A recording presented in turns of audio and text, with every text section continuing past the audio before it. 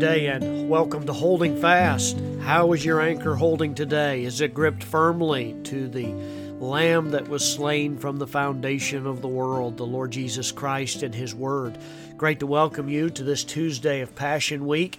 As my habit is, I always spend time going through the events of our Lord's life that are recorded in detail, quite frankly, for throughout the Gospels, but in particular the Gospel of John. It's remarkable that John pays special attention for the majority of his book, of his recorded writing, to 1 week in the life of our Savior. Matthew, Mark, and Luke, of course, discuss that and give additional details about the life of Christ, but this particular week, of course, is central to why He came into the world in order to accomplish salvation's assignment and task that the Father had given to Him. Well, we're in Tuesday of this week, of the Passion Week of our Lord. We had talked briefly about Palm Sunday and the Lord riding in on that donkey, and we talked about Monday. If Monday's arrival in the temple was kind of an all-inclusive living parable of cleansing God's house, because you'll remember Jesus, instead of riding into the palace, came to the temple and began to purge it of all the crooks and the thieves and the false religion and things that were going on there that were just a disgrace in the house of God. If that's what went on Monday, then Tuesday's entrance was a direct verbal confrontation with the appointed leadership of Israel. So Monday, it's a physical situation where the Lord comes in. Yes, He teaches, but He is absolutely consumed on Tuesday with giving His final teaching appointment there in the temple. In fact, the Gospel of Luke tells us that He rose rather early, and so did the people, to be able to come in because they really wanted to hear what He was going to be teaching. And so He arose early, and they came to the temple itself so that they could hear Him preach and teach. The passages of Scripture that are relevant are in Mark chapter 11, verse 27, Luke chapter 20 and verses 1, the entire chapter of chapter 20 in Luke and part of 22, and then John's Gospel chapter 12. It's Tuesday. Jesus is on His way to the temple. The Scriptures remind us that when He did so, that His disciples went with Him. They went back into Jerusalem after spending the night in Bethany, and they passed that withered fig tree on their way, and Jesus spoke to His companions about the importance of faith at that time, and they noticed that the tree had dried from the roots up.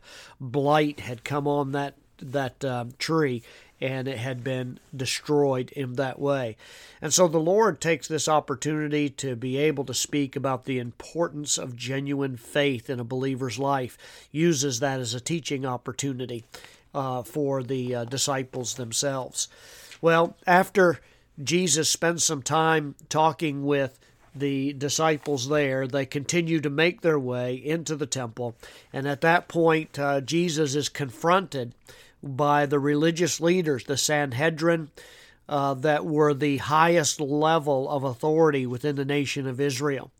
And Jesus clarifies to them that He doesn't regard these leaders as having any authority over Him. Remember, they asked Him a question: where do you get your authority? I mean, where do you come off coming in and turning over tables and whipping people and driving them out of the temple? You're cutting into our business plan, and we're not happy about it. So where do you get your authority? And Jesus says, of course, where did John get his authority? Was it from man or was it from heaven? And of course, they fail to respond. And so Jesus says, therefore, I don't recognize your authority either. And so He goes on into the rest of the day and actually spends the entire day there in the temple teaching the people God's Word. Tuesday afternoon, there's a slight shift because it's literally the last time that Jesus publicly teaches in the temple as a free man before He's arrested. Luke seems to fill in some of the blanks in that probably it was at this time on Tuesday that Judas Iscariot made arrangements, because the Bible tells us that they were looking The authorities were looking to arrest Jesus so that they might destroy him and kill him. So they were looking for an opportunity. And the scripture seems to indicate that Tuesday afternoon, actually probably Tuesday evening, that this would have taken place when Judas made the arrangements to betray our Lord in the garden.